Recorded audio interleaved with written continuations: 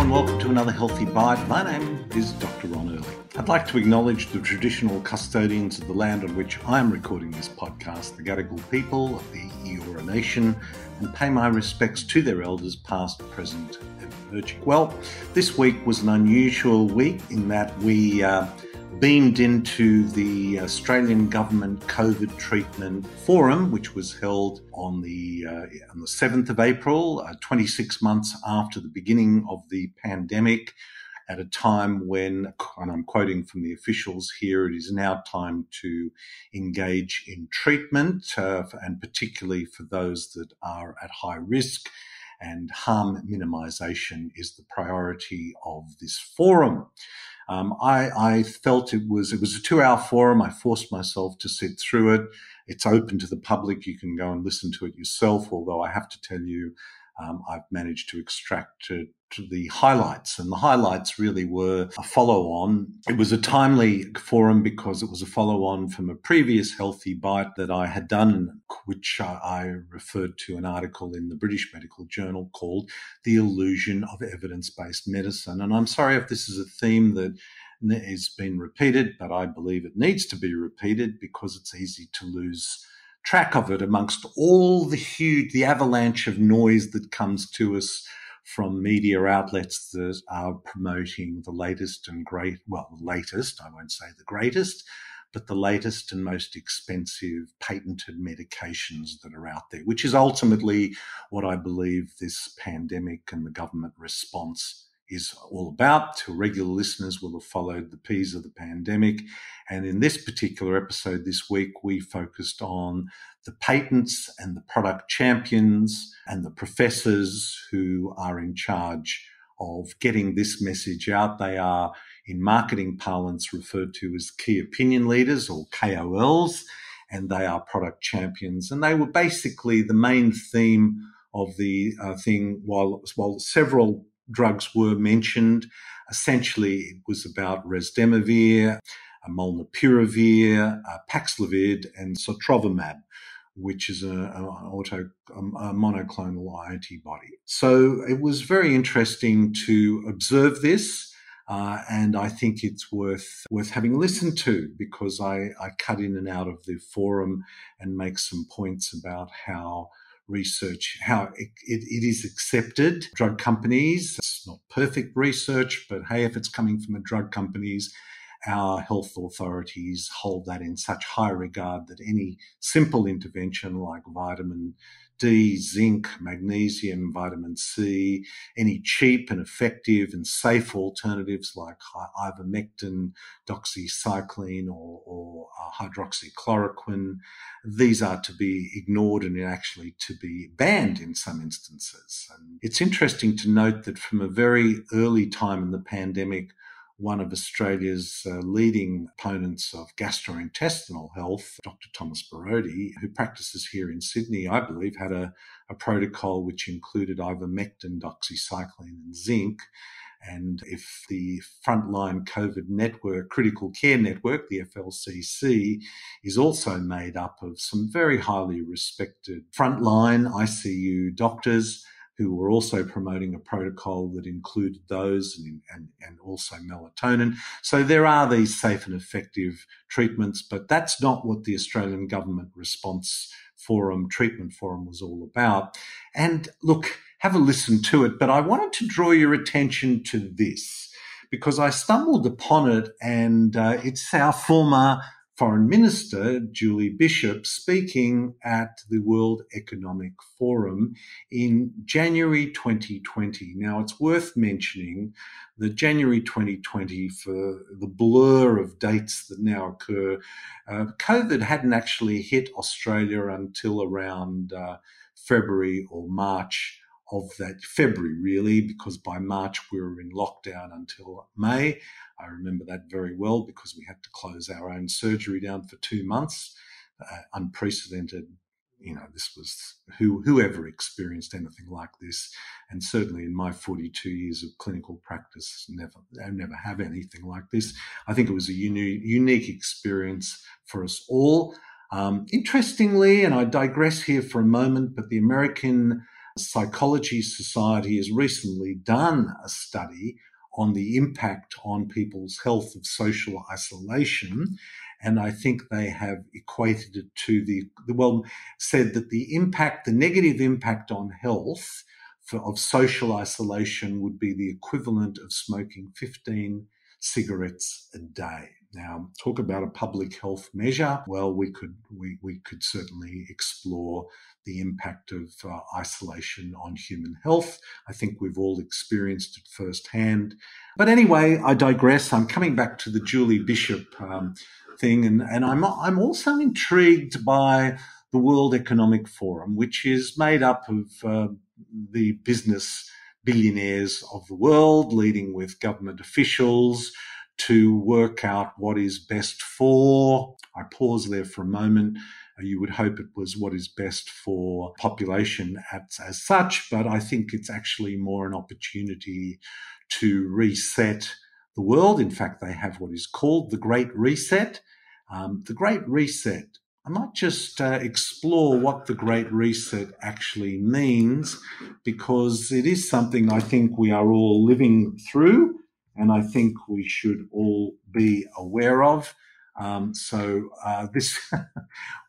a book here by Klaus Schwab, who is the guru, if you like, the spiritual leader of the Great Reset of the World Economic Forum. And the Great Reset, I'm quoting here from the website, the pandemic represents a rare but narrow window of opportunity to reflect, reimagine and reset our world. Professor Klaus Schwab, founder and executive chairman of the World Economic Forum. And I've heard him speak, and he talks about how young leaders have now are involved in various governments. So in New Zealand, young world leaders like Jacinda Ardern, in Canada, like Justin Trudeau, in France, like Emmanuel Macron. These are young, dynamic leaders who have passed through the World Economic Forum as promising young leaders, and now they are leading governments all around the world.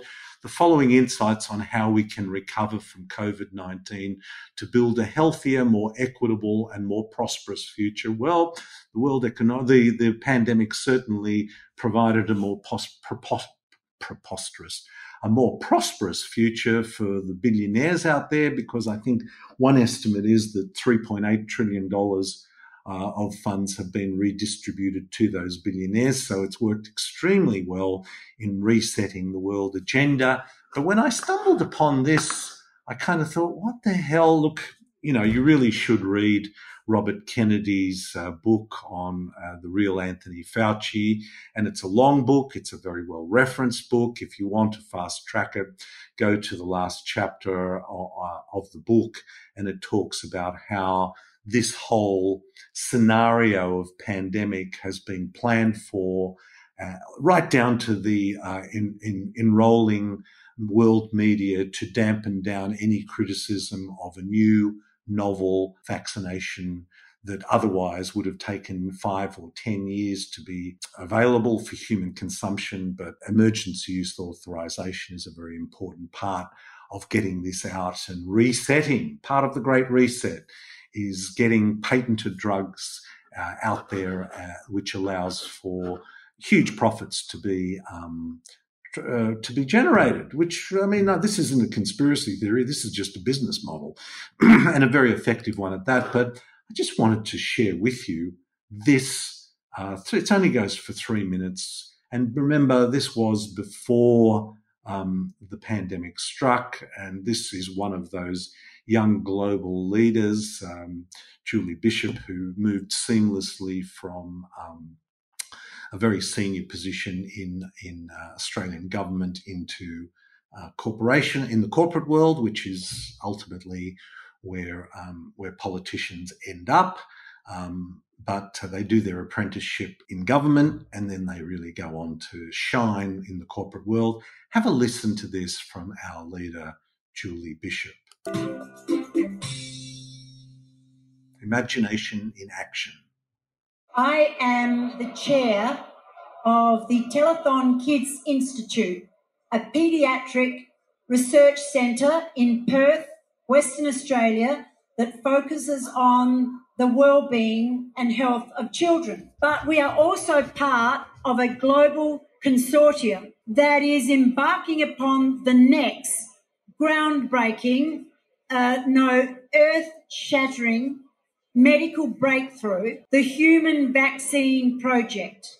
We are going to decode the human immune system, accelerate the development of vaccines to fight the global killer diseases, and develop immune therapies. Now, why can we do this now? A decade ago, the human genome was sequenced, and the Human Genome Project ushered in a new era of biomedicine. Well, the convergence of technological advances in biomedical and computing science, as well as AI and machine learning, enabling us to analyse unprecedented scale of big data, means that we are on the cusp of being able to decode the human immune system, the successor to the Genome Project. And this means we will have a better understanding of the major diseases of the 21st century. It means we will live longer, healthier lives. It means we will save lives. Now, already in just 3 years, we have put together the world's foremost immunology network across academia, academic institutions, and the industrial sector. We have carried out comprehensive studies, but we're now ramping up the clinical studies in populations most vulnerable to disease, infants and the elderly. And I can confirm today that we are also working with the Harvard School of Public Health to establish a human immunomics hub or initiative. And our focus will be on the fundamental questions. Who is protected from disease and who is not? Why do some vaccines work and why don't others work? So this mission to decode the human immune system is a moonshot scaled initiative. It means we will have a better understanding of how to treat and beat communicable diseases like pandemic flu, TB, malaria, AIDS. It means we'll have a better understanding of how to fight and beat Alzheimer's, diabetes, and cancers. So, ladies and gentlemen, you heard about it here first at Davos in 2020, the Human Vaccine Project. Please give us your support in whatever way you can. Well, perhaps you've come away from that really excited to think that all of human health will soon be cured by a vaccine that is targeted to the genes. And I must say, when I saw that, I just kind of shook my head and thought, I mean, as I have shaken my head on several occasions, on many occasions over the last 2 years. And as I've often said, even though I've been very aware of the role of the chemical, food and pharmaceutical industry in all levels of healthcare, where this last 2 years has gone has even shocked me. And when I saw that, look, I have no illusion about what the World Economic Forum is about. And I think, it's part of a business model that is being turbocharged and working extremely well. And I'm not sure what the answer is. I mean, for myself, it is a confirmation that we need to take control of our own health. It's great that the Western medical system is there to catch us when we need it, and we do need it, and I have used it, and I'm very grateful for it.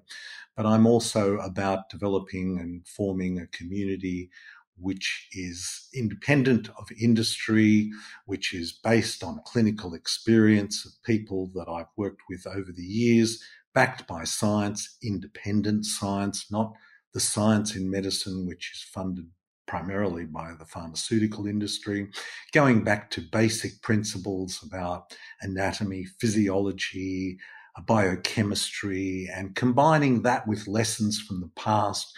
We have so much to learn from our ancestors and from our journey through evolution. And I think this is all part of what a community focused on public health should be about. A community, a society focused on commodities like food, pharmaceuticals, and health, when they become commodities, then we have the problems we are facing today in terms of preventable chronic degenerative diseases. We have public health messages that are counterproductive, not just contradictory to just health, but actually counterproductive and part of the public health approach, which is, if the evidence is anything to go by, is seriously left wanting. So anyway, have a listen to this week's podcast on COVID Treatment Forum, an excellent example of product champions in action, promoting patentable drugs. I thought I would share with you that Julie Bishop video, and I hope this finds you well. Until next time, this is Dr. Ron Ehrlich. This podcast provides general information and discussion about medicine, health, and related subjects. The content is not intended and should not be construed as medical advice or as a substitute for care by a qualified medical practitioner. If you or any other person has a medical concern, he or she should consult with an appropriately qualified medical practitioner. Guests who speak in this podcast express their own opinions, experiences, and conclusions.